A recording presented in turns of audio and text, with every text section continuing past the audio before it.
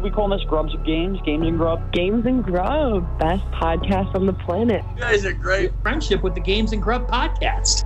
It's Games and Grub with your host, Brian Gallagher. Hey, we know Brian Gallagher. Gallagher has trained for months and months for this moment. Zach Passios. The Mr. Zachary Passios. What's up, Zach? Some are saying that he's rivaling the talents of Zachary Passios. And Aidan Hatton. Aidan is like Kyler Murray. I've coined him the Marquette Marvel because what can't he do? Live on Marquette Radio.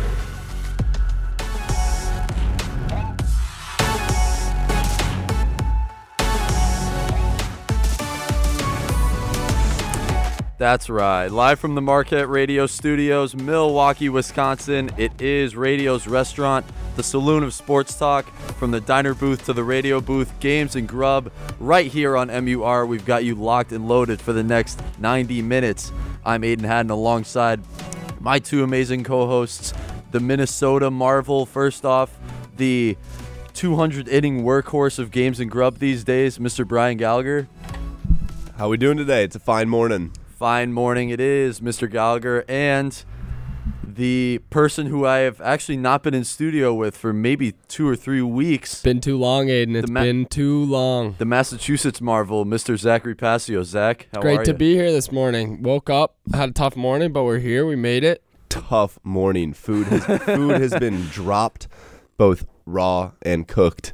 It's just been... Give a little perspective as to how... So I think we dropped a collective four eggs, 3.5 eggs if you consider a cracked egg that's already been discarded of its insides.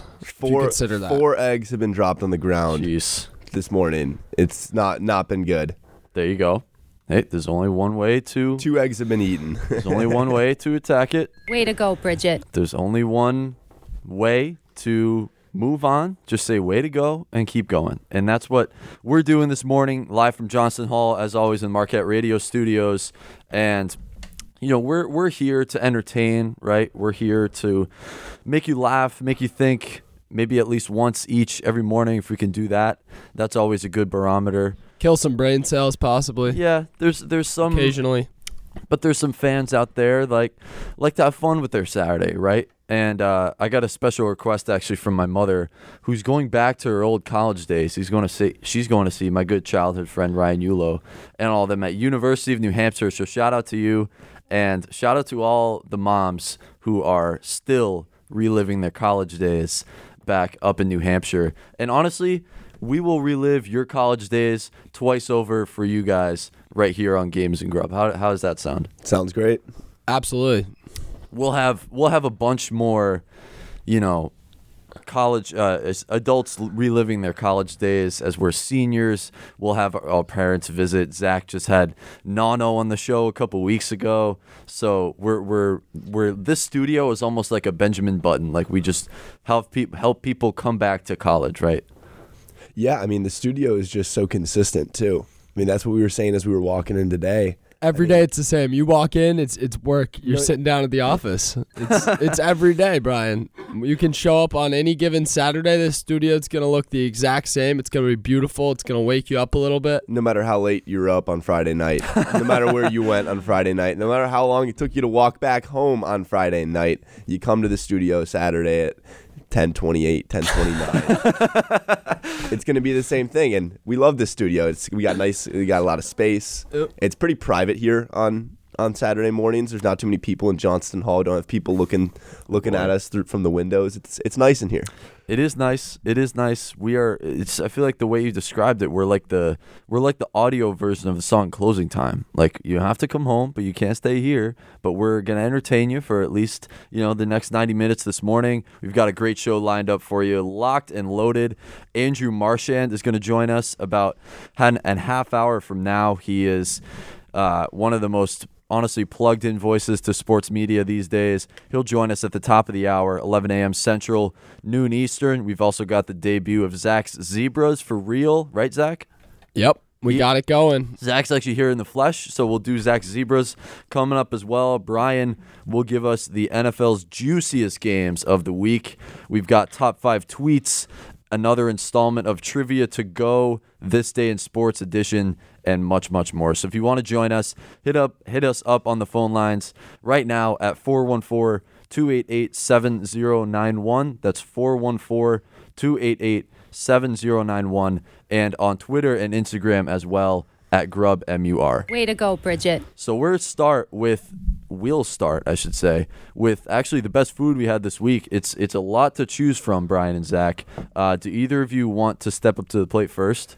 I'll get it going. So this week, not a lot of great food being had. I guess I did have a lot of food, but something surprised me, Brian and Aiden. So I had custard from Cops this week, and the other flavor was mint chocolate chip. So first move, just veering off that mainline mint chocolate chip, a little risky, I'd say.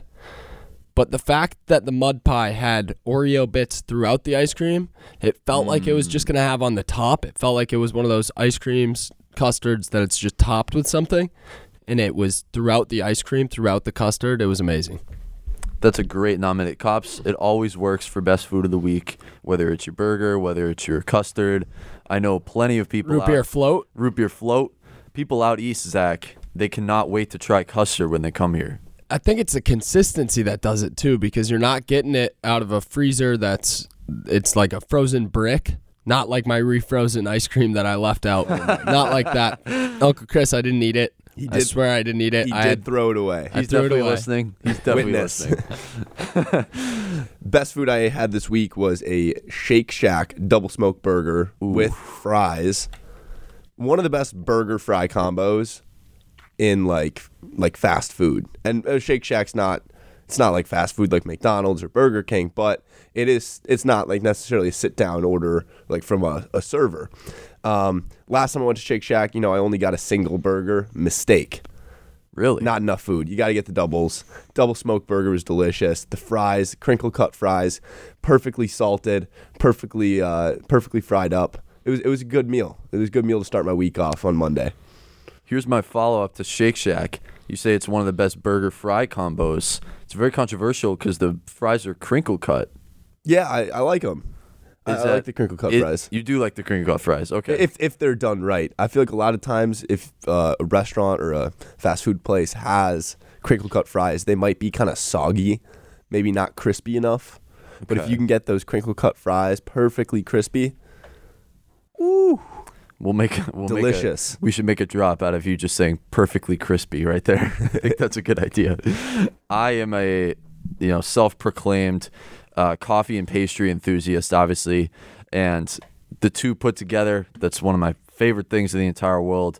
And usually I don't shout out the regular dining hall or coffee shop food around Marquette's campus, but the brew cafes on campus have actually been stepping up their muffin game. So that's where I'm going to go this week for best food. They've had a two-headed monster, almost like a Dalvin Cook and an Alexander Madison, between this double chocolate mint chip muffin and the raspberry chip. I don't know which one is the starter, which one's the handcuff, but take them both in your fantasy team because they were running up the score for me this week, having the coffee and pastry that I always have to either start the day or get me through the day.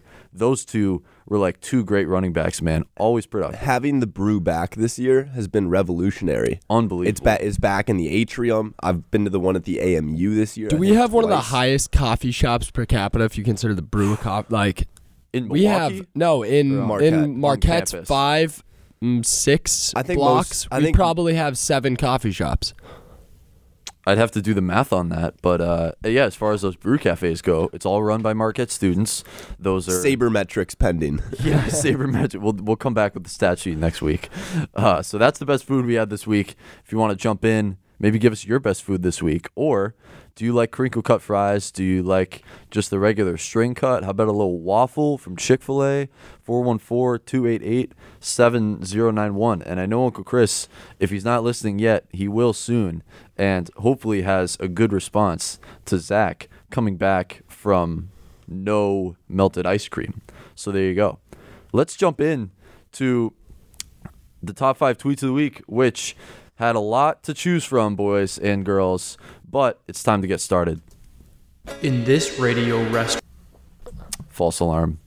We're not doing trivia yet. That's later on in the show, folks. Whoa. That's radio, restaurant, saloon, and sports talk. That's when Matt comes in and tells us about the trivia. We're not doing that just yet. Now it's time for top 5 tweets. The best of Twitter this week. It's Games and Grub's top 5 tweets. There you go, Matt. Why do you have to sway us wrong like that this week? I know Matt's the voice guy now, but you can't sway us wrong like that. So let's start with number 5, boys. Number 5 comes to us from Matt Nagy. So, ladies and gentlemen, he is a professional. He has the situation under control. He knows what he is doing. Does he? Take us through this tweet, Brian, because as an NFC North guy, you have some feelings about Nagy and the Bears. A quote from an interview earlier this week. I think it might have even just been yesterday. Matt Nagy told the press, "We know what we're doing. Simple. We know what we're doing." 5 words. 5 simple words. They knew what they were doing last Sunday when they got less than 100 total yards of offense, and their rookie quarterback they traded up to get, who is considered to be a dual threat, a running quarterback, didn't leave the pocket in the first half. He knew what he was doing. So what's the tweet? The tweet was from Carlos at evil_Carlos666. Sorry, ladies and gentlemen, for that.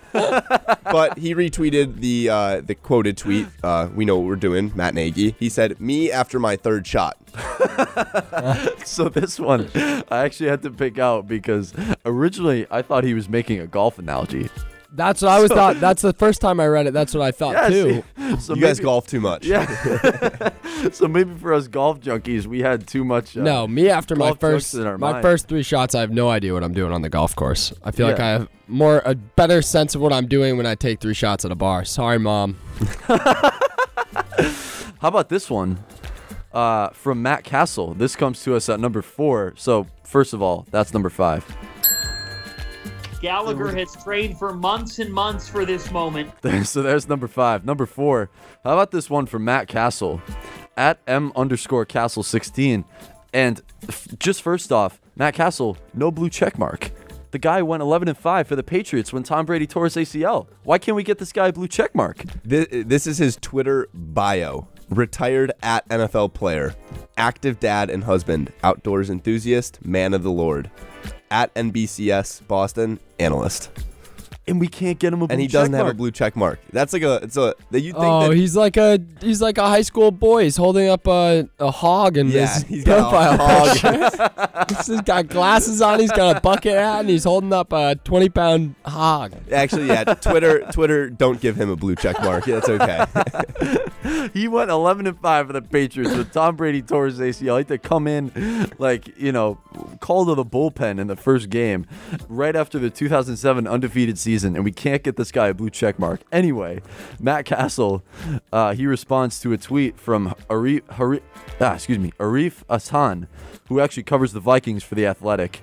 And Arif tweeted out a picture of Matt Castle, who was a guest on Good Morning Football this week on the NFL Network. And Matt Castle just going through his progressions of his take, talking about Tom Brady and the Buccaneers on TV. And the screen grab of Matt Castle shows Arif Hassan tweeting, "Matt Castle looks like a sitcom dad now." And we'll go tweet this out at GrubMUR just for the visual so you can kind of see what this looks like. But as far as Matt Castle goes, he actually tweets a great rebuttal to Mr. Arif Hassan, who again covers the Vikings for The Athletic, so he's not a fan like number 5 of Carlos. Matt Castle tweeted as a response, "I'll take this over the comps to Woody from Toy Story." Do we see Matt Castle being a comp to Woody from Toy Story in this picture? Again, we'll go tweet it out right now at GrubMUR. I like what Hassan said. I think he looks like a sitcom dad. You know what it is? The shirt. It's the flannel. The flannel. He's looking like a Bud Light flannel. can. It literally looks like a Bud one of Light those can. Bud Light cans. I'll give it to you. So that's Matt Castle looking like a sitcom dad, which it's hard to argue. I think another thing that helps is the hairstyle as well. So that's number 4 this week's top 5 tweets. Friendship with the Games and Grub podcast. Number 3 comes to us from Darren Ravel, who is honestly a treasure trove of information on the Twitter machine. He tweeted this week that on April 1, Culver's joked that a fried cheese curd burger was coming, but actually, given the response, the Midwest chain is actually doing it, putting a deep fried cheese curd on top of its butter burger. So it will be offered for one day only, October 15th, which is actually National Cheese Curd Day. Oh my. Let's go. What is this? What am I looking at right now? So it's just a giant cheese curd on a already delicious butter burger. Is it that, or is it just the cheese curd with the bread? No, I think the picture on the left that you were looking at, Zach, that is the joke that they posted on April 1st. Okay. I believe to the right is what's going to happen. Is what will actually happen. Right. I think that looks right. So do we have to go on October 15th? Yeah, book it, boys. I think we do. We'll go tweet this one out as well at GrubMUR so you can see the visual. The lettuce, tomato, mayo, pickles with the patty, and then a curd on top that's shaped like a burger. That's maybe the biggest cheese curd I've ever seen, if that's actual size, boys. I mean, it's a unit of a burger. Darren Ravel giving us really the sports news that we all need these days, or the games and grub news that we all need. So we'll mark our calendars. October 15th. Let's all have a cheese curd burger as the games and grub community. Let's get as many people as we can go. Yeah, I like it. Let's pack some cars, get out to Culver's. Let's get a little convoy going out to Culver's. We'll have to tweet out the location. Mac on some cheese curd burgers. We'll have to tweet out a location of which Culver's we'll go to, and it's almost like a little meet and greet. You can come join us and share a curd burger with us, even if the line is maybe too long. You have more time to talk to us. So perfect. That's number 3. Games and grub. Number 2 comes to us from Devin Williams, which is a nominee for funniest story of the entire week in the sports world. We've got a user. Let's start actually with the thread. Adam McCalvey, who covers the Brewers for MLB.com, he tweeted the initial news. Devin Williams is being placed on the 10-day injured list with a fractured right hand. He told us he had too much to drink after Sunday's celebration, got upset about something, and punched a wall with his pitching hand. He will need surgery. Enter, and then the next line says, "If I could take it back, I would." Well, there's the news of Devin Williams from Adam McCalvey, and then you get this user, which is being nominated for number 3 of this week's Top 5 tweets. AK Schaff tweeted, "On one hand, a World Series would have been nice. On the other hand, Devin Williams officially became a Wisconsin resident on Sunday." So, Zach, you actually went to this game on Sunday. Was it that electric of an atmosphere? I didn't understand it. It was like they were celebrating a World Series. Milwaukee loves their baseball, bro. It was ridiculous. The confetti kept coming down for like 5 minutes. Well, and they did. Was the top open the whole game? Yeah. So the top was open the whole game, and then I just saw like Snapchat stories of it, and like this, it looked like this confetti and streamers and fireworks were going like super high up in the air. It was crazy. It looked like a blast. So you go out and you celebrate after. Okay, have a couple drinks, enjoy yourself a little bit. Now, why are you getting angry? Because you just won your division. You had too much to drink, Zach. So you just get angry after you have too much to drink? No, but I agree with Zach though. Why are you punching things if you're happy? He shouldn't be.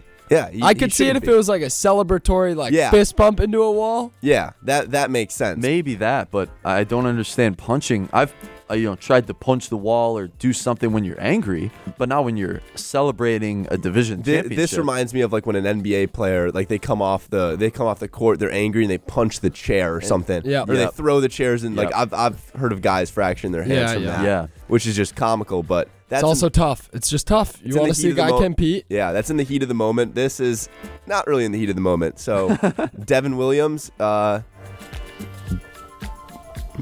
What's your recommendation? Don't even know what to say to him. Yeah, I'm speechless. I wanted to give him some advice there, and it was just there's no advice to give to him. Yeah, that's it. We have to move on after that. Way to go, Bridget. Number 1 of this week's top 5 tweets. Honestly, we maybe should be rethinking after that Devin Williams conversation, but I think this still qualifies for number 1 of the top 5 tweets. And number 1 actually comes to us from the AV Club, pop culture outlet that actually gives us a news item this week on the top 5 tweets. And Brian, I know you were super excited. This was actually your nomination.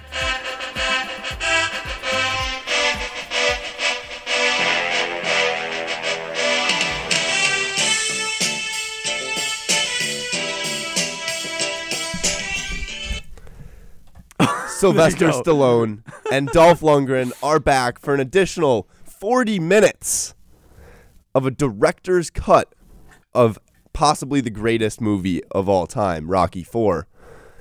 It is called the Ultimate Director's Cut. Long story short, we're getting more Rocky. We're getting more Rocky IV.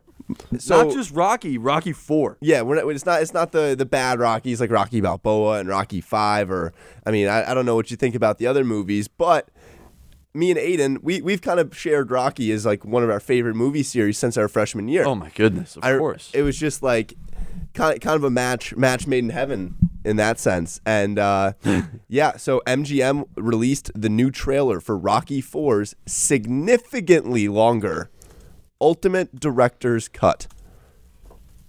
So this week actually is as we said, it was a loaded nomination for this week's top 5 tweets. But this news item, you rarely have a news item be number one. It's not even a funny tweet. It's important. It's important. It was addressed on Twitter, which is why we're releasing it for the top 5 tweets. And it makes number one because Rocky IV, as you said, especially, I think Brian and I, we can both agree on this. It's one of the best movies of all time. It brings together nations, literally. It brings together sports and country and fame and being a friend to someone who has passed. There's so many great layers to Rocky IV that I can't believe we're getting 40 new minutes of this. Was Rocky IV the most shredded Sylvester Stallone ever got for a Rocky movie? I think it was. Oh, it's a great question. Did he get more shredded for Rambo? Maybe. I don't know. That's a good... you'd have to ask him. We'll get Sylvester Stallone on the show next week to discuss. Anyway, that's number one in the top 5 tweets.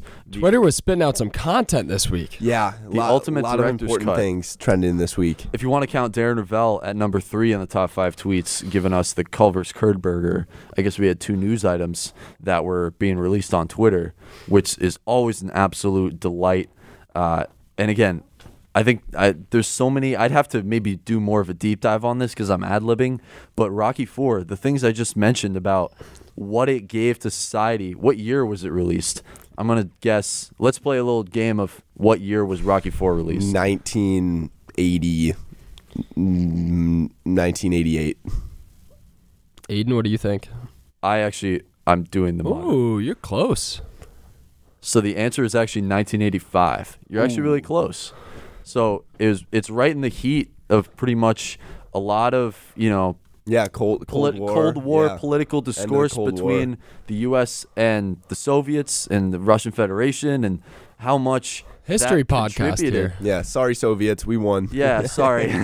Sorry, Rocky kicked Drago's ass. But seriously, to have that come back for 40 minutes, and if it was released in 1985. From what I've seen so far, a lot of the extra time, not all of it, but a lot of it, will make the fight, the actual fight of Rocky and Dolph at the end, better. You mean Drago? Yeah, Rocky and Drago. Dolph Lundgren. Sylvester and Dolph, the boys. Sylvester, Sly, and the Dolph. boys. Aren't they boys in real life? I think so. Because they've been in movies since then. Like, what's the... Oh, well, actually, Creed 2... The second Creed 2, he came back. With Adonis Creed, Michael B. Jordan. He came back, and it was Dolph's son, or technically Drago's son, Victor Drago, against Michael B. Jordan playing Adonis Creed. Yeah. So I can't say enough good things about the Creed franchise, the Rocky franchise. Movie review coming soon. Yes, we will do an extended review. Mark my words. Mark all of our words. We'll come back and do a deep dive movie review. We'll come up with a funny name for it, dissecting the next 40 minutes of Rocky IV Director's Cut. So that's it for this week's top 5 tweets. Woo, that may have been our biggest one yet. 414-288-7091. Again, Andrew Marchand scheduled to join us just a few minutes from now. But this week brought a lot to us on Twitter, but also in real life, because we haven't done a Humphrey the Dog report in a while, and Humphrey running up that cliff. Yeah, we brought him up to Lion's Den, a little north of the. Yes, we bring the Lion's Den north. We bring him to Seven Bridges to the south. Either way, he's climbing hills. He's doing things that we didn't know were possible. We always say he's got like extreme athleticism, agility, everything, and like we say he's like he could rival the best human athletes on this planet. Oh yeah, and everything. I've never seen a human do the things he does. No, you can't. So how would you describe? Could you give a comparison of? It begs the question again: what position would he play in the NFL if he could? I'm thinking he's a kick returner, punt returner only. Yeah, like a shifty. And then, but then his primary position, maybe like a Christian McCaffrey. He's like a cornerback who also returns punts. Okay. Yeah. You think he played defense? He's like a prime time. He can stay on your if I'm running in a straight line and I try to shake him off, he's on my leg. Plus, I think he's snippy enough to be a defensive player. And like to be an aggressive, he's got a mean streak to him. aggressive member of like the secondary. Mm-hmm. There you go. It's Richard Sherman. It's the Legion of Boom, and it's Humphrey. He could be in the Legion of Boom. Let's time travel back to 2013 so that Peyton and the Broncos can be beaten even more in the Super Bowl by that Legion Boom defense. Just add Humphrey to the roster. 414-288-7091. Again, that's 414-288-7091. We now welcome on a very, very, very special guest. You know him from his stop at ESPN or his multiple stops at the New York Post, now writing from there as a senior sports media columnist. He has been all over the whirling sports media news cycle these days, and he joins us this morning here on Games and Grub, Mr. Andrew Marchand. Andrew, it's Aidan and Brian. How are you this morning? I'm well. Thanks for having me on. Of course. And we actually have to start we're actually taping this on a Friday. You just announced yesterday on International Podcast Day your big news about your new podcast. Tell us a little bit more about that. Yeah, I didn't know there was a thing called International Podcast Day. That was this very special day for people. So everyone out there, a belated International Podcast Day to you. So John Oran from the Sports Business Journal and I are starting a podcast. It'll be out every Wednesday. You can subscribe anywhere on Apple, Spotify, or wherever you find your podcast. And we're going to break down sports media. It's going to be a little bit different than if you listen to any other sports media podcast in terms of the format, and we'll have some guests, but not as guest-oriented, although we have a pretty big one for the first week next week. I'm looking forward to it. Hi, Andrew. This is Brian. Starting a podcast with John Oran, another pretty notable guy within the industry of sports media. How does that get started? Have you guys had a long-term relationship up until this point? Was it your idea? Was it his idea? A little bit of both. How did the whole idea to join forces and start a podcast? How did that come together? Yeah. So first off, I've wanted to start a podcast for a long time, even ESPN when I covered the Yankees. I pitched doing one on the Yankees, and it was a while back now. And then, with media, it's something I've wanted to do. And then, when I was talking to my bosses a little while ago, we talked about it. And then the two, it kind of at the business level, the executives, they were talking between each other, and they broached it. And my boss asked me what I thought about working with John. I thought, I've known him for a long time. He's a great guy and does a really outstanding job there. So it was. So then it came together. It takes a long time. I will tell you, to get to a name. When you're dealing with lawyers, I don't know. I don't even want to get into fully, but some of the names that seem pretty benign that we weren't allowed to use because of copyright infringement issues that they were concerned about. I don't know. I mean, I'm not a lawyer, so I don't know exactly, but we ended up with the name that's just our names in the Sports Media Podcast, which is fine as well. But yeah, it's been a process. It hasn't just been throwing it together. So hopefully it has some success. I think we're going to have fun doing it, at the least. Andrew Marchand, our guest this morning. Go check out that new podcast. Like he said, it'll be available everywhere with John Arand. Let's start with the Manningcast, because you've been all over this on your column on the New York Post, writing basically a weekly column after these first few weeks in the ESPN booth. Are they getting better in your eyes? I think they have. I think after the first 5 minutes, they've really found a groove. That first 5 minutes was a little rough. I think Aidan, he likes to plan. He came out a little bit too quick out of the chute, especially they had the whiteboard, and he's diagramming a play, and they're showing him instead of the game. I don't think anybody wants that. You want to hear what they have to say, and then also have your eyes on what's going on the field, because there's a game going on. So after that first fight, they had the thing with the helmet, which again was fine. Both those things are fine, but they're better for the second quarter or later in the game, in a blowout maybe, because they're trying to pitch it and make it, this is hanging out at a bar with, two legendary quarterbacks, one who's arguably the best of all time. I'm not going to get into that full argument with Tom Brady. I know everyone's presume Brady's had the best career of all time. I'll also go Dan Marino, but that's probably before this time. But the bottom line is he's one of the greats, of course. And so, and Eli's a legend in New Yorkers, 2 Super Bowls.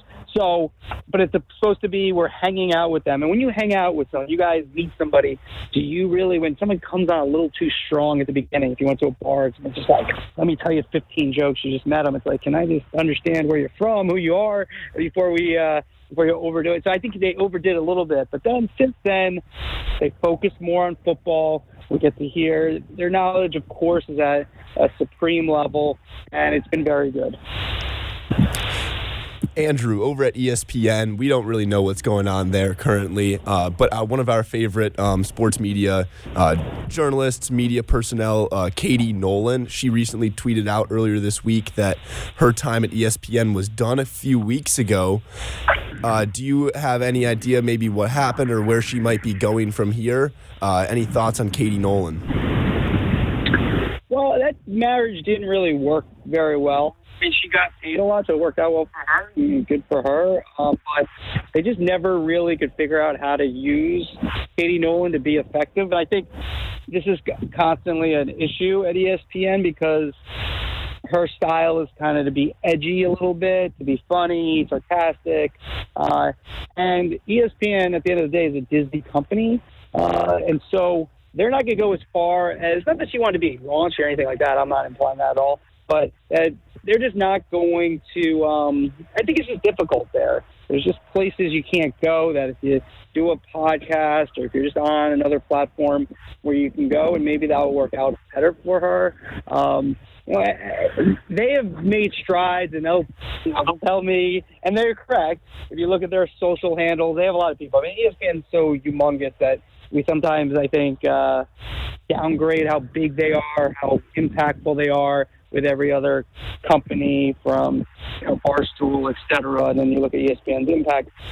But it's still, at the end of the day, a TV company at its core right now. Now they're trying to obviously move into the digital space more, the ESPN Plus, and they've been pretty successful thus far at doing that. But she's not really a TV person, or at least they didn't find this for her. So that wasn't a great fit. Where she'll end up, I think I can see the usual suspects. Metal Art, Spotify, those type of places. I don't think she'll be able to. I would doubt. You never know. I mean, again, if you put a couple things together, she'll be able to command maybe what she got at ESPN. But maybe. But it's. I guess I don't know if she's a lead on one of these shows. She needs to be kind of part of an ensemble. It seems more to me than to be a lead. It's hard to lead these shows, but she has talent, no doubt.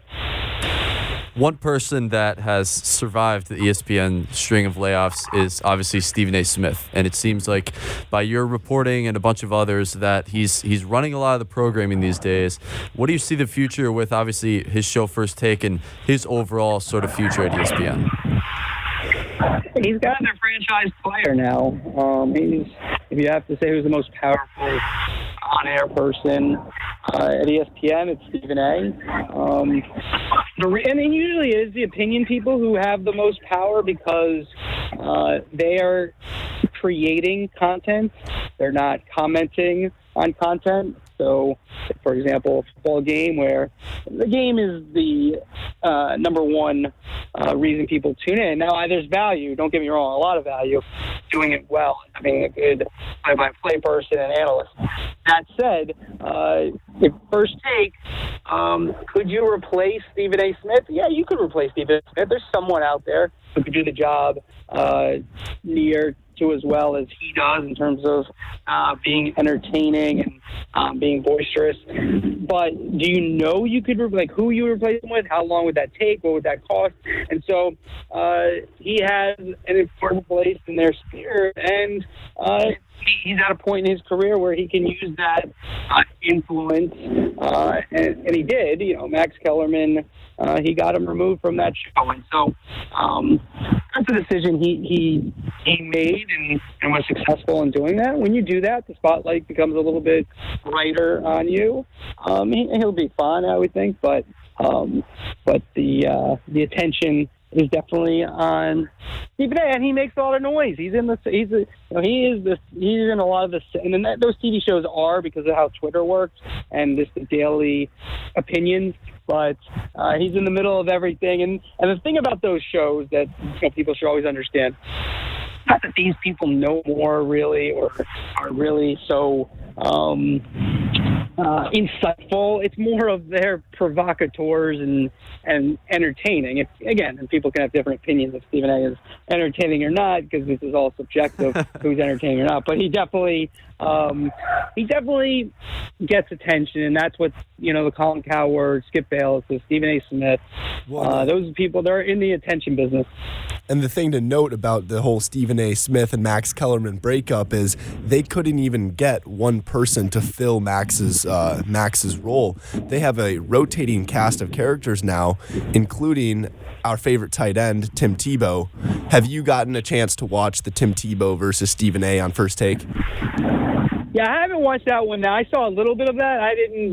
I got to be honest, I'm not watching First Take every day. I watch it sometimes. It's not. Sometimes maybe it's on the background. I'll watch a clip here that comes on social. I just can't. I watch. I check out everything, but I just can't. It's not for me. That and all the sports radio for me. I listen a lot. But that, if I have, this is an amazing job. I'm so fortunate. So I'm not it's not a complaint. But those couple are things I don't think, if I wasn't doing this, I would tune in very much, if at all. Just because, I don't know, I like really informed opinion or informed things to listen to. And some people are, and some people have expertise in certain subjects, but not in all subjects. So I can find some of those shows. I don't care if you think LeBron's better than Jordan or Jordan's better than LeBron. They're both. If you don't think they're both great, you're crazy, right? And there's no way to prove who's better. I have my opinion, but it doesn't. For me, it doesn't matter. I couldn't ever get so crazy about if you said LeBron's better, I think Jordan's better. Right? If you said LeBron's better, it's okay, I can see that. There are reasons to say LeBron is better, and then there's reasons to say Jordan's better. But for me, I just don't care enough about what somebody thinks or even what I think about who's better. It's also impossible to prove. Andrew Marchand here on Games and Grub. 2 weeks ago, we watched quite the unlikely duo in the booth on Sunday. It was a Arizona Cardinals versus the Minnesota Vikings football game, and we had Gus Johnson and Aqib Talib in the booth. We were quite shocked to see such an unlikely duo. Did you get to watch Aqib Talib in the booth? What do you think about this pairing? Is there any potential with these guys in the future? So I think it's do they have potential? Yeah. I mean, they're doing NFL games, so that's potential. Will they be the number one team? I don't think that's going to happen. But does it add a little buzz? And Gus has a knack for getting, having great plays happen in front of him, and he does get very excited, and people like that, and that's good. Talib, you know, the funny thing is, I think Gus has a certain style that works for him. I don't know if but he's kind of the star a lot of times, and I feel like Talib needs. I could see Talib with more of a straight man, maybe working a little bit better, and letting Talib be the star. So it's a. But look, here's the thing. This is the like the 6th, 7th team on Fox. They're not doing all the weeks to get the buzz they're getting. That's good for Fox. And Social loves it. I'm sure there's others who don't like it as much. But you want to hear new voices. You want it to sound. I mean, Gus has been around forever. He's not a new voice, of course. But I'm about to leave here. And so it's a different sound. I just wonder how Talib would sound if he was with more. And last year he was a little bit with more of a straight man. I think that dynamic for him, not that the team doesn't work, just for him might be a little bit even better than Gus is kind of the star in a lot of respects when he's doing the games. Couple more here with Andrew Marchand. Let's get to this Seth Wickersham Salacious Patriots book that's set to come out next month. As you're hearing this, it's Patriots Bucks week, and they've released some of the details, obviously with perfect marketing. How do you view Wickersham as an author, as a journalist? Have you had the chance to catch up on that information? Yeah, so I think he seems like he's pretty well connected. He and my colleague Ian O'Connor, who wrote a book about Belichick, they've been all over kind of a Brady breakup. Maybe there's a couple others. I'm probably forgetting one or two others who have been on top of that this was coming, and people kind of pursued it, and they denied it that one year that last year they stayed together. So he seems well connected. These books are interesting. I think there's a lot of intrigue with these guys. I'm like Belichick's denial the other day of what was the report that Seth had in there that Belichick denied. I forgot what the exact thing was, but I don't know. That Brady wanted to meet to say goodbye in person, and Belichick said no. Now Belichick acted as if that didn't happen at all. And perhaps there's some semantics of, maybe Belichick was away, maybe the reasoning, but I don't think I would go with the writer there that it's correct information. Belichick is always going to play everything down. He's not going to explain anything. That's his deal. That he's won, so he's able to act like a jerk to the media. But yeah, it's an interesting topic, and I'm sure it's well reported. Last big one for me, again, talking to Andrew Marchand, the big name that has circled the sports media sort of circus in the last few months, especially starting with football season, is Drew Brees and his, role in the SNF, I shouldn't say Sunday Night Football, but now Football Night in America, doing studio spots there on the desk. Is it your opinion that he'll ultimately be next in line for that color job behind Chris Collinsworth? I think he very well could be. I think it will depend on how well he does. They're kind of giving him a training ground in the Notre Dame game. And then I could see him maybe getting an NFL game here or there to start. He's doing the studio. I think when you look at what NBC has done historically, and they're going to replace Al Michaels next year with Mike Tirico. They like to kind of get a little bit ahead of it. They've tried this a number of times before, sometimes with success, sometimes without. It's awkward because you're bringing somebody in to replace somebody. That said, I would say next year, I still think it's probably Collinsworth. 2-3 years down the road, I think they could make a change. I think that's very possible that they do that. So to answer your question, it's going to depend, though. They're doing it a little bit differently, right? Romo came in, and CBS put him in that number one booth with Nance, and it was a success. ESPN tried the same thing with Jason Witten, over McFarlane, inexperienced booth, wasn't successful. NBC is going to take Breeze and and try to develop him a little bit more slowly. And not that Notre Dame's not exactly, local access television. It's Notre Dame, so I'm not trying to make light of that. But it's not the NFL. It's not Sunday Night Football and being in that primetime game right away. So, so to answer your original question, I think that very well could happen. I think it will depend somewhat on how Breeze does and how he's evaluated. I watched his first game. It was okay. It wasn't bad. It wasn't amazing. I did not watch. I taped the second game, did not watch it. But I don't know. The thing for me with him, and I think it's hard with you don't cover a guy, you're not down at least in the market or a fan of the team, and you're watching all his interviews. I don't know if he has that personality that maybe cuts through. Obviously, he knows how to play quarterback and describe that. I think he struggled his first week in terms of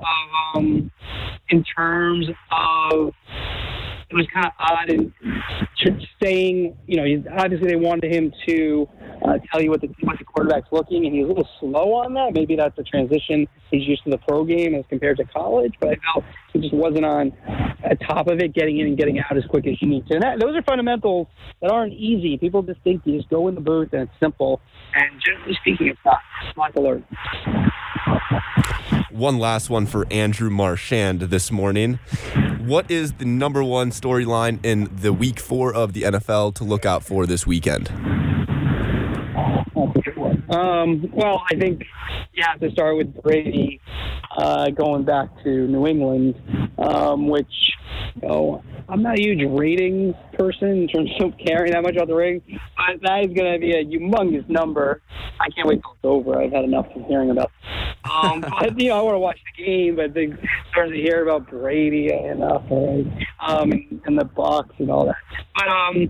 But yeah, that's the number one story by a mile. And NBC's going to have all the stops out. That's a marquee event. That's Super Bowl level, of course, but will 25 million people watch that? Yeah, I think there's a good chance that you're going to see a humongous number for that game. And I could see that it's just a memorable game. For me as a kid, the undefeated Bears came into Miami. They're like 11-0 to play Marino and the Dolphins. Of course, the Dolphins were the only team to go 17-0 back in '72. And that was the spotlight game. Marino just tore them apart. It was just a memorable primetime regular season game. I think that this is in that sphere of all-time, primetime, gotta-watch games. I'm trying to think of others. There aren't that many. I guess Peyton, I don't know if that probably was a primetime game when Peyton went back to Indianapolis. To me, that didn't have the same allure. I don't know why. Maybe it's my Eastern bias against the Midwest. I don't know. But it didn't seem like, I don't remember that being as crazy as this. Maybe I covered the Yankees, so I didn't pay as much attention. I don't know, but this seems much bigger than that. And I'm trying to think of other games that really are in that realm, but this is definitely special. Well, Andrew, we appreciate you joining us. Again, check out his new podcast coming out, just announced this week, and so it's perfect timing to have him here on Games and Grub. We appreciate all his insight, and go check out his column at the New York Post, and again, his new podcast, and follow him on Twitter at Andrew Marchand. Andrew, thanks so much for joining us. It was a pleasure. We appreciate it. Thanks, man. We appreciate it. Thanks for having me on. Thanks for having me on, guys, and best of luck to you guys. Sure thing. Andrew Marchand joining us this morning here on the show.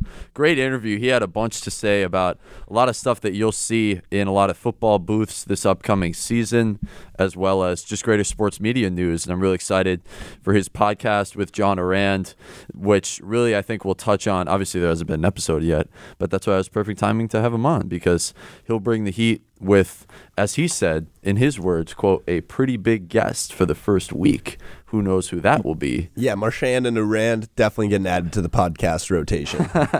So there you go.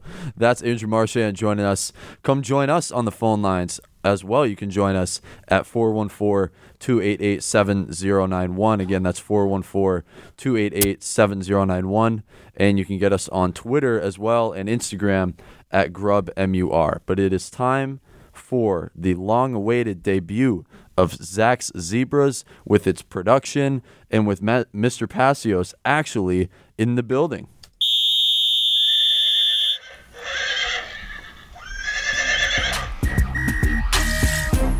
I do love a nice referee. And now, it's time to hear from the officiating aficionado. Here is Zach's Zebras. Blow the whistle. Blow the whistle. Blow the whistle. Blow the whistle. Oh, Matt is way too kind with that intro right there. Aidan, when we were brainstorming that intro, that is exactly what I wanted. You know what? I'm gonna hold applause to you. We're gonna let that sit and let it soak in because we got a caller on right now. Man. So we will get to Zach Zebras after this. Caller, you're on the air. What's up, Aidan? Hey, it's Uncle Chris. Uncle Chris is back. How you doing? I'm good. I don't have much time because I'm walking out the door to have lunch with two of your cousins today. So really, yeah, I'm at Providence College for homecoming weekend. Oh, okay. And any darties today? Kegs and eggs. I wouldn't say kegs and eggs, but I think there's going to be some stuff going on pretty soon. So okay, I don't know. I'm just along for the ride on this one. But your cousin Kevin is here as well, so we're going to meet him out for lunch just now, and then we'll see what happens. There you go. But yeah, there'll be. I'm sure there'll be some daytime activities running around here. I'm sure. So, question: do you put any? Well, who do you like in the game tonight? First of all, with a 7-point spread, I'm starting to lean a little bit towards the Pats because of all the injuries that I'm hearing from Tampa Bay. I was going to say, what do you think about that? So you're talking about tomorrow night's NFL Pats. I meant tomorrow night's, yeah, tomorrow night's game. That Pats, yeah. Yes. I don't know if it's been covered enough. So the line, the line is 7, I think. The line is now moved to 7. I think it started the week at 6.5 for Tampa. So the money is clearly coming in more on Tampa to win the game by more than a touchdown. It's hard to touch Patriot games for me as a fan with lines. I did the first week with Hatton's hat trick. I actually picked the Dolphins spread and they actually won the game. But this game is an absolute wild card to me in terms of the spread. I can't really give a prediction on. As an outside fan, no, Bill Belichick does not have anything rolled up his sleeve that is going to be an answer to Tom Brady in that Tampa Bay offense. Listen to Brian. Mac Jones isn't going to be able to. Mac Jones just isn't going to be able to keep up with the Tampa Bay offense with the Patriots offense. So if you just think about it like that, in my eyes, I think Tampa Bay is probably going to win by 2 touchdowns. If two guys two touchdowns. 2. Wow. Yeah, I think it's going to be a blowout. Double digits. I think double digits is a fair. From what we've seen so far from the Patriots. If two guys can drown out noise as much as Bill Belichick and Tom Brady, though, you don't think it can be closer than that? I would say double digits, but I do think Tampa is coming out of here with a win, especially after a loss last week. So here's a good prop bet for you, too, that I heard on the drive up here. The over-under, I think, on Tom Brady's rushing yards is half a yard. Over. Oh, Go for it. That's a great prop. We've watched Brady for too long. No, I see a couple sacks in his future. And guess what? What happens if he kneels down towards the end of the game? Yeah, negative yards. So yeah, if it does. it's a 2-touchdown game and he's kneeling down towards the end of the game, he's not going to go over. That would entail him having the ball at the end, though. You would say maybe he gets, and I don't think it's going to be a blowout to where he potentially does this, but gets benched at the end of the game for the backup. Wow, Aiden, you're anticipating something there. No way. He's not coming out of that game at all. It is in Foxborough. This is, as Andrew Marchand just told us on the show, this is probably the biggest game that we've seen in the NFL in maybe the last 5 or 10 years, just with Brady's return to Foxborough. Maybe 25 million people, he just said, will be watching. And just from Brady's competitive drive, he ain't coming out of that game. I agree. No, he's not coming out of the game. If he has a chance to throw for 500 yards, he's going to throw for 500 yards. But again, right? I can't be objective because the Patriots are that Sunday night home underdog. But at the same time, just on paper, as a sports talk host, I can't be objective because of my deep rooted fandom. Fair enough. And what about today, Bama Ole Miss? Yeah, so this is a great SEC slate this weekend, Bama and Ole Miss, and also Texas A&M, Arkansas in the college football weekend as well. So it's a great lineup for college football. Bama Ole Miss is the return of Nick Saban versus Lane Kiffin.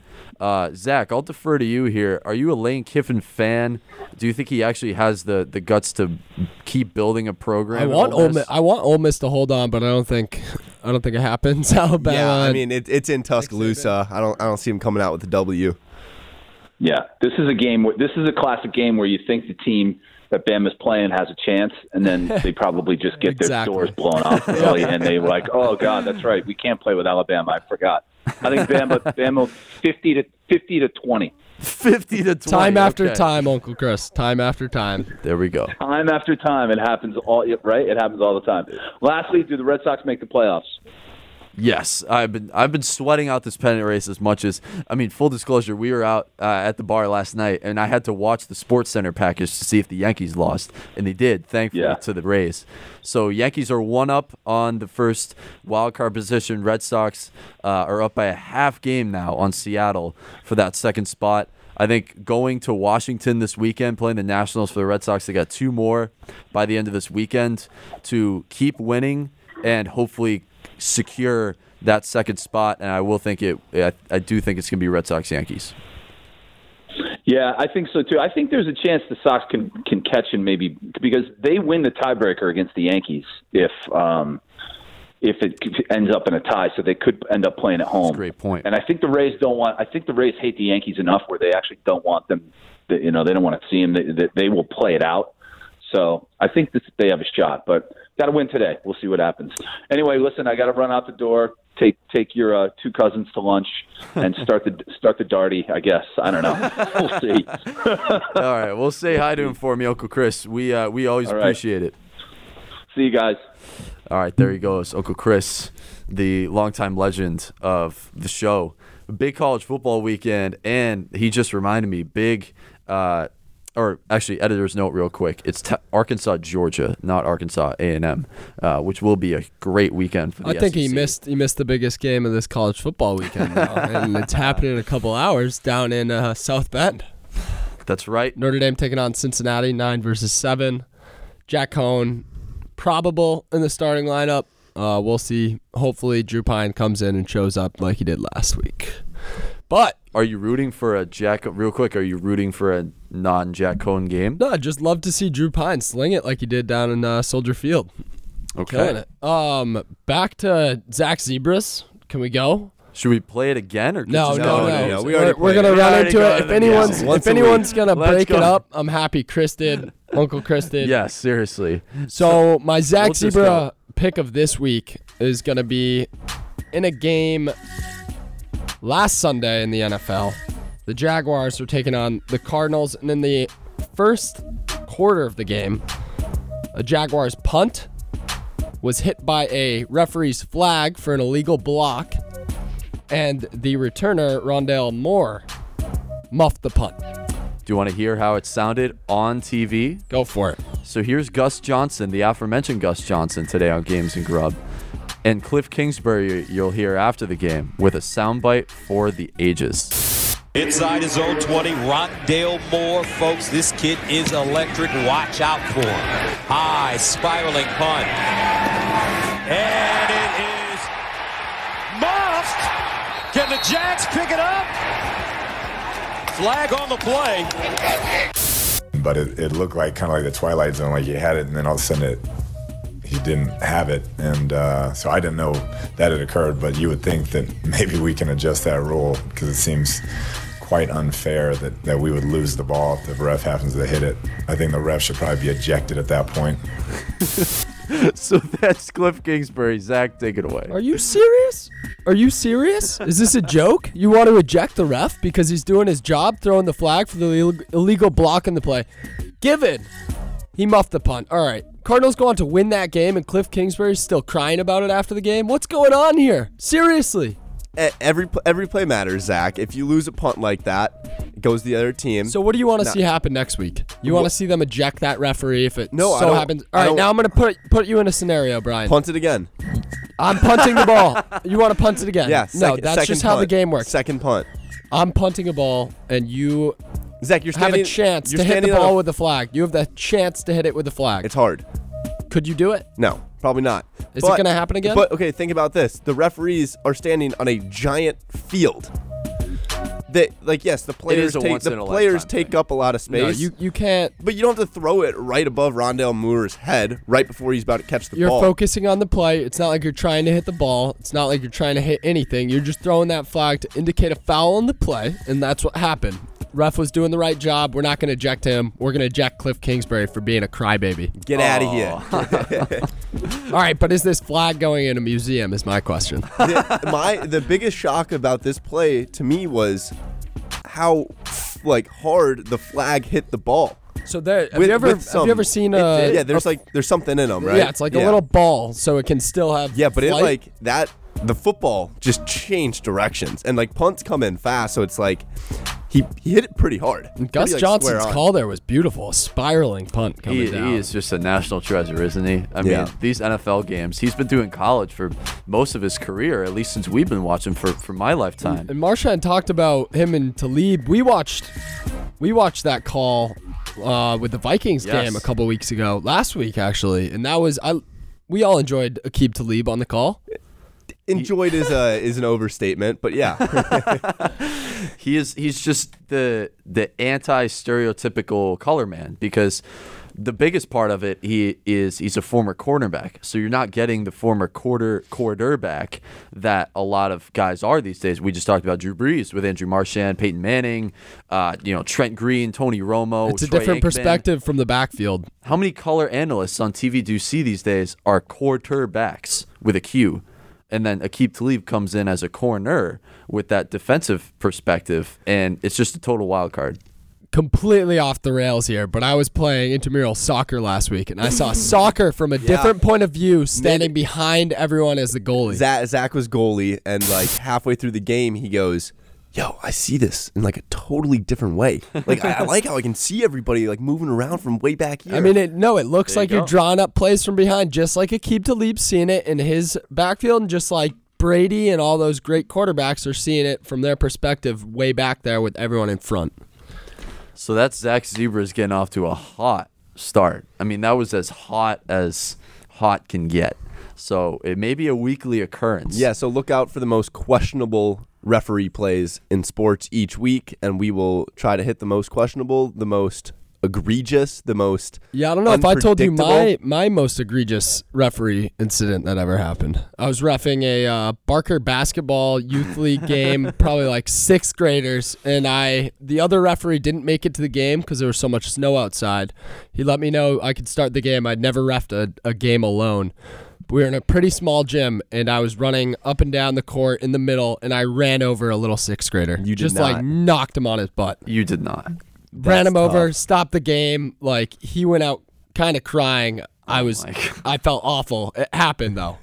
When I played hockey as a kid, it was in a clinic, and one of the coaches, the big adult coach, I was a little kid because must have been 6 years old, not 6th grade, 6 years old. And he's moving backwards. I just didn't see him. He just ran me over. I had to leave the ice for a small period of time. So it happens. Yeah. Zach Zebra's coming back next week. We'll get it hot. Yeah, the only 414-288-7091. The only weird ref story I have that I guess is not even close is I was stealing second base once in a Little League game, and the ball, I think, hit me in the butt, hit me in the rear as the catcher threw it down to second base, and I think I was sliding in, or maybe it was a standing steal because I was that fast, like Ricky Henderson, and it just catches me right in the backside. Is that out? No. So the umpire at second, they call time or whatever. It didn't really hurt, but the ump at the end says, "Oh, tough cookies," and that was the first time I heard tough. I like tough cookie. That's the first gotta time be one I'd of my heard favorite. it in my entire life. I like tough cookies. That's a great line. Didn't you guys run a segment, Tough Cookie of the Week? where you said hot cookie of the week. Hot cookie of the week. I thought it was tough cookie.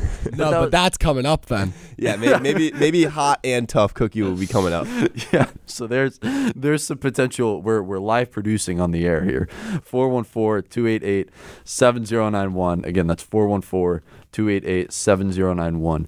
It's time to talk some football. We have wasted too much time. And we're going to get to Brian Gallagher's juicy games. Cue the music.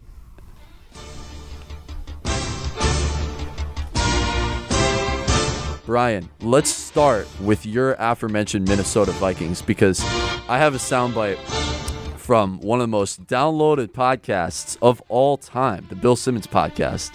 And Mr. Simmons is quite high on your football team. Listen, I'm just telling you and the listeners, I will be betting the Vikings this week. Oh, really? Yeah. Oh, I thought you were going to say stay away. No, I believe in that Vikings team. I think they're good. I think they can move the ball. The fact that Cook didn't play and Cook was so awesome in week 2 and doesn't play week 3, they just put Madison in. He's Madison's like 95% is good. Mm-hmm. I like Osgood as a third receiver. They just have, even though he didn't do much today, but they just have weapons. And Cousins looks really comfortable. It looks like they can block for him this year. So that's after their week 3 win against the Seahawks. They're getting the Browns this week, Brian. Take it away. Yeah, we're in the noon slate, so nice and early. Gotta wake up and just roll out of bed, watch some football. It's gonna be a good day. So, the Browns are 2-1, Vikings are 1-2. Like Bill Simmons, I agree. I think the Vikings are gonna come out with a W. I think it's gonna even up the records. It'll be 2-2 for both teams at the end of the week. Like he said, last week Dalvin Cook was out. Offense didn't miss a step. Alexander Madison, he looks the same. Jacked, dreads, runs fast, runs hard. We didn't miss a step. Miss a step. It was surprising to see how well we were blocking for Kirk because he had time. And I've always said if we can buy Kirk time, he'll make the right passes. It's when we can't buy him the time that he starts throwing it into the defense's hands and it starts getting tipped and he starts letting up ugly sacks. But I think this is going to be an over game. I don't even know what the over-under line is. Okay. This is going to be an over game. It's a shootout. The Vikings defense is not that good this year. It's our secondary is still just Pat Peterson has helped compared to last year when we just had like rookies back there. But our defense is still letting up a lot of points. We did find a way to stop the Seattle Seahawks last week, but I think the Browns have a little bit more firepower on offense than the Seahawks, so I do think it'll be a shootout, maybe like a 30-24 game, something like that. Bang the over on this one. I'd agree. That's a great prop bet. Uncle Chris just talked about Brady 0.5 rush yards. I think the over in that Browns-Vikings is really tasty because you got two good offenses that have performed these next few weeks, or these first few weeks of the season, I should say. Baker Mayfield and Kirk Cousins have both performed really over their potential. So that's a juicy game to look for. Obviously, the second we have to talk about is Bucs-Pats. We talked about it with Andrew Marchand from New York Post. We talked about that great prop bet as well. It's the return of Brady to Foxborough, blah, blah, blah. Seth Wickersham, blah, blah, blah. Real quick on that book, because we didn't get to it on air. The book, It's Better to Be Feared, telling the Patriots dynasty, is set to be released next month. And is the information all true in that book? Again, as a Patriot fan, I'd say no. There was based on no interviews with Brady, Belichick, and Kraft for the book. None of them, all of them declined, although it was referenced on past interviews with Wickersham that each of the three did from the past 20 years. So 20 years, that's a long sample size, which, there's bound to be some truth in there from the past 20 years. But at the same time, are you going to read the book? If I make time for it, I got to see how many audiobook pages it is. I could audiobook it if he voiceovers it. You never know. I'm kind of a skeptic of Seth Wickersham's reporting, and maybe I shouldn't be, but he's one of these guys that gets into the salacious details in the locker room. Brady versus Belichick versus Kraft, the Palace coup. He wanted to break up the Browns with Freddie Kitchens and Baker Mayfield. He's talked about, he's done pieces on the Colts before, a big sort of long form. So there's a lot press going into this week with Wickersham as one example, Tom Brady Sr. as another example. He's blasting the media. Alex Guerrero, Tom Brady's TB12 trainer, he's blasting Belichick. None of these people are unbiased sources, folks. That's why you come to us for a Patriots fan who is also a biased source. So we're not unbiased either. So as far as our perspective goes, we talked about it with Uncle Chris. It's a tough game for me to see the Pats as a Sunday night home underdog from what I've lived for the past 20 years, but I think you got to throw all numbers out the window. It's going to be emotions. It's going to be Brady. It's going to be Belichick. It's going to be Kraft crying in the stands with Bon Jovi in the owner's box. And I have zero prediction. I've also seen I forget the exact numbers of the statistic, but Tom Brady does not lose 2 games in a row very often. He lost last week to the Rams, who is another juicy game of the week, which we will get to next. Oh, yeah. But they lost last week to the Rams, who are a fine football team right now. Don't get me wrong. It's an okay loss. But he's not going to lose twice in a row against a Patriots team that is, man for man, probably can't match up with the Bucs. So look for Buccaneers. What did I say? 2 touchdowns? 2 touchdowns might be kind of severe. I think you said 2 touchdowns, Uncle Chris. 2 touchdowns might be severe, but as a trying to be a journalistic sports talk host, that's what I would say if you had to put a gun to my head to bet the game. All right, moving on to the next game of the week. We have the Cardinals are traveling to Los Angeles to play the Rams. This is at the 3 o'clock time slot. Kyler Murray has been tearing it up this year with that Cardinals squad. Oh, man. But so has Matthew Stafford and the Los Angeles Rams. Both teams sit at 3-0 in the absolutely stacked NFC West. Aiden, who do you see coming out with a W in this game? You know what? The line for this game went down. It originally started at -6 for LA, and money is actually coming in on Arizona, so it went down to -4 last time that I checked for LA. So money came in on the Cardinals, and if the line stayed at 6, this would have been one of my 3 picks of the Hatton's hat trick. I love the Cardinals. It is maybe my favorite team, most fun team to watch in the NFL because of Zach's favorite coach, Cliff Kingsbury, Kyler Murray.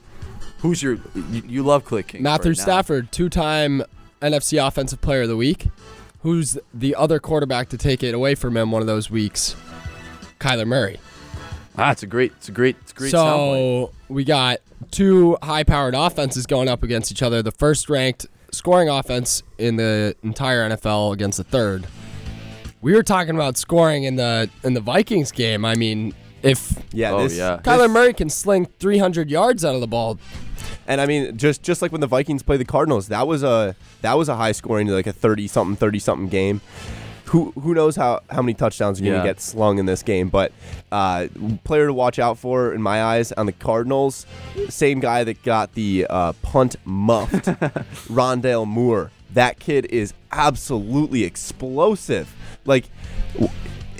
I thought he was Kyler Murray some of the times when he was running with it because he's that fast, and it's when you see that guy on TV that just has that extra gear. Oh yeah, Rondale Moore is one of those guys. Same build, too, short receiver. He would have been a great Patriot as well. Seahawks and 49ers, Brian, another NFC West matchup. Other half of the NFC West. How half. many good teams do they have to have in that conference? Seriously. I'm glad I'm not in the NFC West, but Russell Wilson's had his struggles this year with getting a W. He's been playing well, but they just haven't really been able to get the win. And against a team like the Vikings, which they've beaten us like every single time we've ever played them in the last 10 years, didn't win this one. I just don't think it's the Seahawks' year. I don't think they're a bad football team necessarily, but I think it's just every week it's just going to be hard for them to have that edge over the other team. And this is one of those teams that you're not really going to have the edge over. Another team that's going to be extra hungry after a tough loss last week, San Francisco 49ers. They lost to the Green Bay Packers and Aaron Rodgers. That was a heartbreaker with Mason Crosby's end-of-the-game field goal. They're going to be extra focused at practice during the week. They're coming out. They're going to hit the Seahawks hard in the mouth. I agree. I don't think either of these teams have given you a reason to believe in them this point in the season. The Seahawks just took a bad loss to Minnesota, although it was on the road. That's a team that a lot of teams predicted they could beat at US Bank. I know, again, we're sports talk hosts over fans, but the 49ers, they knew the ball was going to Devontae Adams last week, and they couldn't do much about it. They really couldn't. So what's saying that they can do something about Metcalf or Lockett? It's a great point. Yeah, I mean, it is going to be hard. I think the thing with Devontae Adams and Aaron Rodgers is they just have that next level connection. I mean, those two guys could finish each other's sentences. You know what I mean? They're peanut butter and jelly. They're LeBron and D Wade. They've played together for a super long time, and so has Lockett and Metcalf and Russell Wilson. They've probably started to build some of that chemistry. And I think each week they're going to have their explosive plays. Usually DK Metcalf is going to blow one over the top and jump over a D-back and catch it for a touchdown. He did that against the Vikings. Doesn't mean they're going to win the game. So we hope the 49ers can learn from their previous mistakes and cover them? Yeah, that's the hope. All right, give us your last tasty top 5 juicy game. Last game of the week, Raiders at Chargers. Is this the Monday night game? Yes. Yeah, Monday night, Raiders at Chargers. Chargers, big W last week against the Kansas City Chiefs. I wasn't expecting that. I thought the Chiefs were going to beat them at home. To go into Arrowhead and to beat that caliber of a team, that's impressive from a second-year quarterback in Justin Herbert. And that's another thing I want to touch on. Justin Herbert is a second-year quarterback. It's unbelievable. And think about how much better he is than the rookies.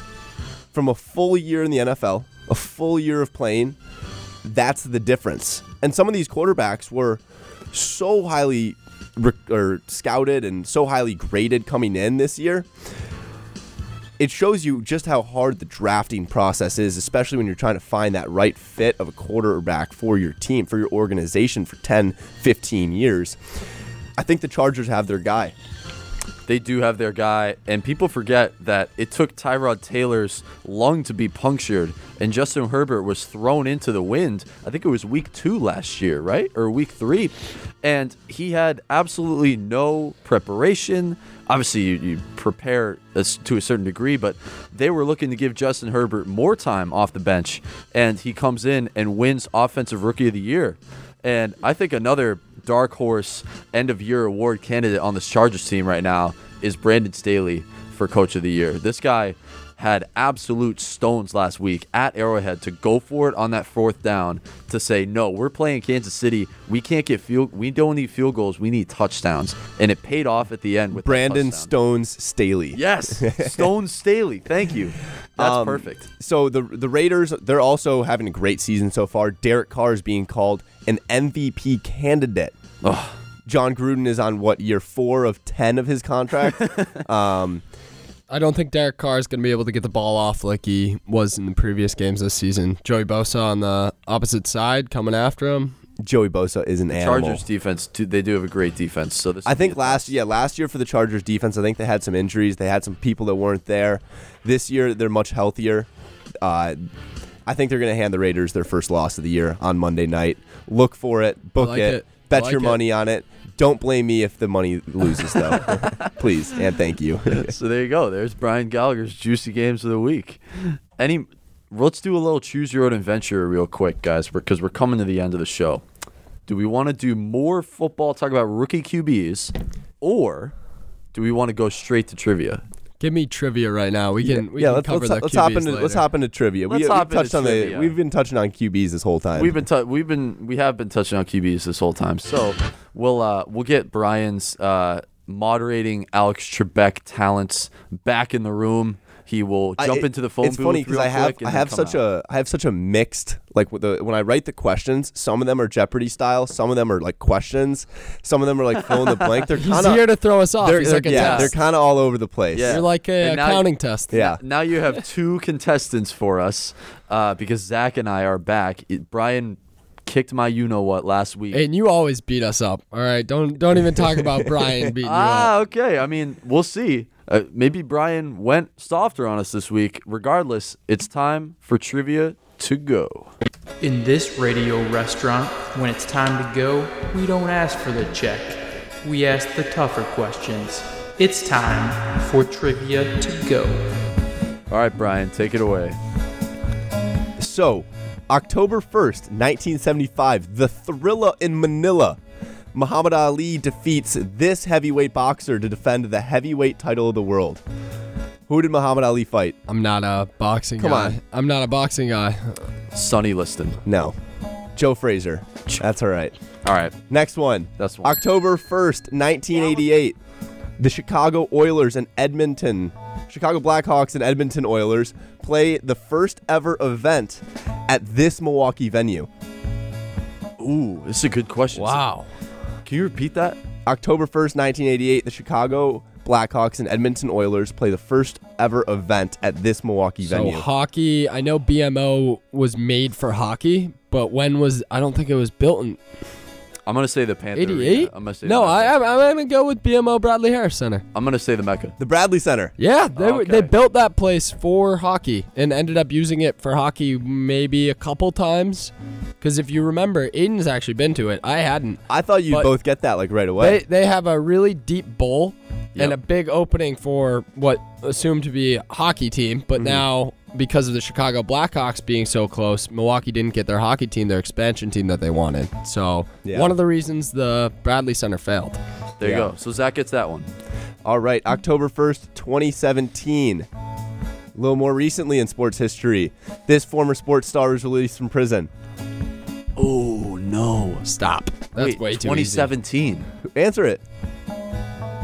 Wait, now I'm rethinking. Is it O.J. Simpson? Yeah, that's O.J. The Juice. Yes. 2017? Yes.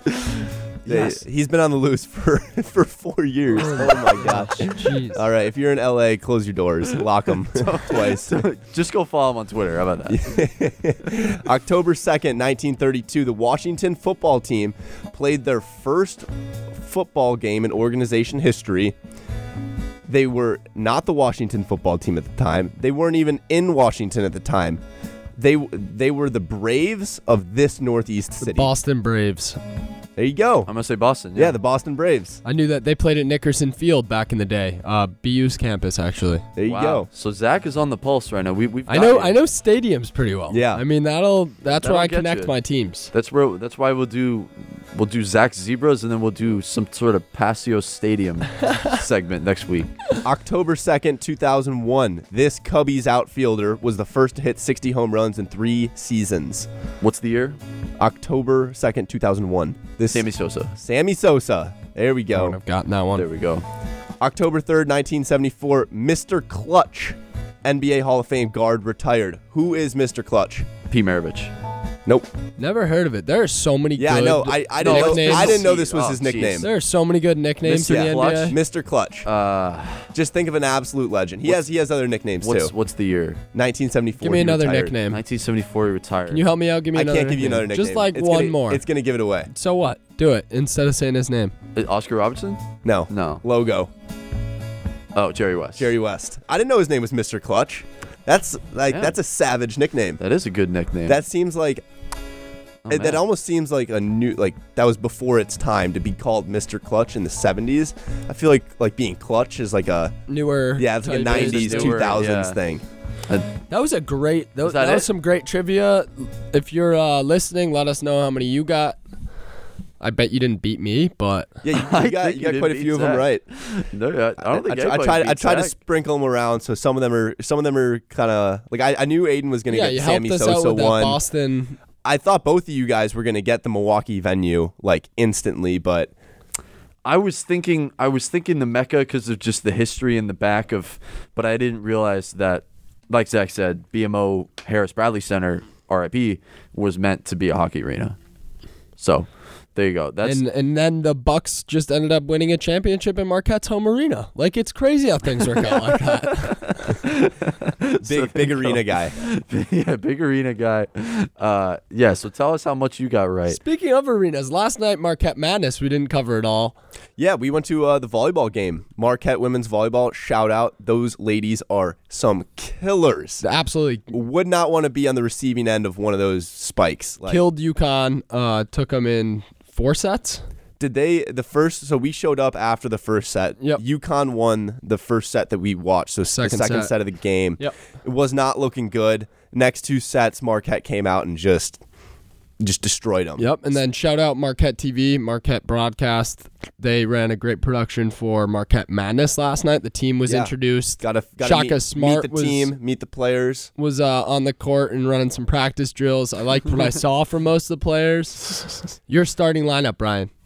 Do you know the guys enough yet? Yeah, no. I gave you a starting lineup last night, didn't I? Okay, so what do we got? Quaith.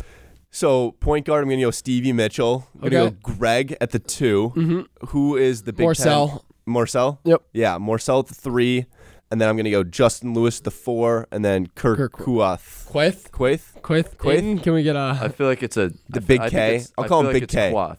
I'll call him Big K. I have a feeling it's Quath. I think we heard Shaka last night say Quath. Quath. Yeah, Kirk Quath at the 5. I like that. I think that'll be our starting lineup. I think that I'm gonna take Greg Elliott out of that lineup for you and put someone else in there, whoever the hardest working. Maybe Tyler Kolek. I heard he's a killer. So I think he's gonna be like a 6th man this year. That's the vibe I'm getting from him. Like a Chartouni. Yeah, and I think our lineups. Whoa! You said it. Make a you said 6 man. Chartouni was our 6th man for most of the year. But Chartouni, you're really gonna put a bad omen on this kid? What was wrong with Chartouni? I love Chartouni. He came up with some clutch defensive efforts. Yeah, I mean, he got the ball. Hardly.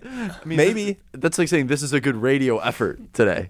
I mean, we did do good today, but like Chartouni, there's the difference between us and Chartouni. The number one thing that stuck out to me about the Marquette Madness, though, it seems like what the team does is a lot of it is based on conditioning. They were literally just doing drills, like running up and down the court. And we have talked about Shaka Smart's Havoc defense and how excited we are. I'm excited for the Havoc. I think that what I'm gonna look for the next couple weeks. What will our Havoc defense lineup be? Like if we need an ultimate Havoc, need people to just it's going to probably be the longest lineup.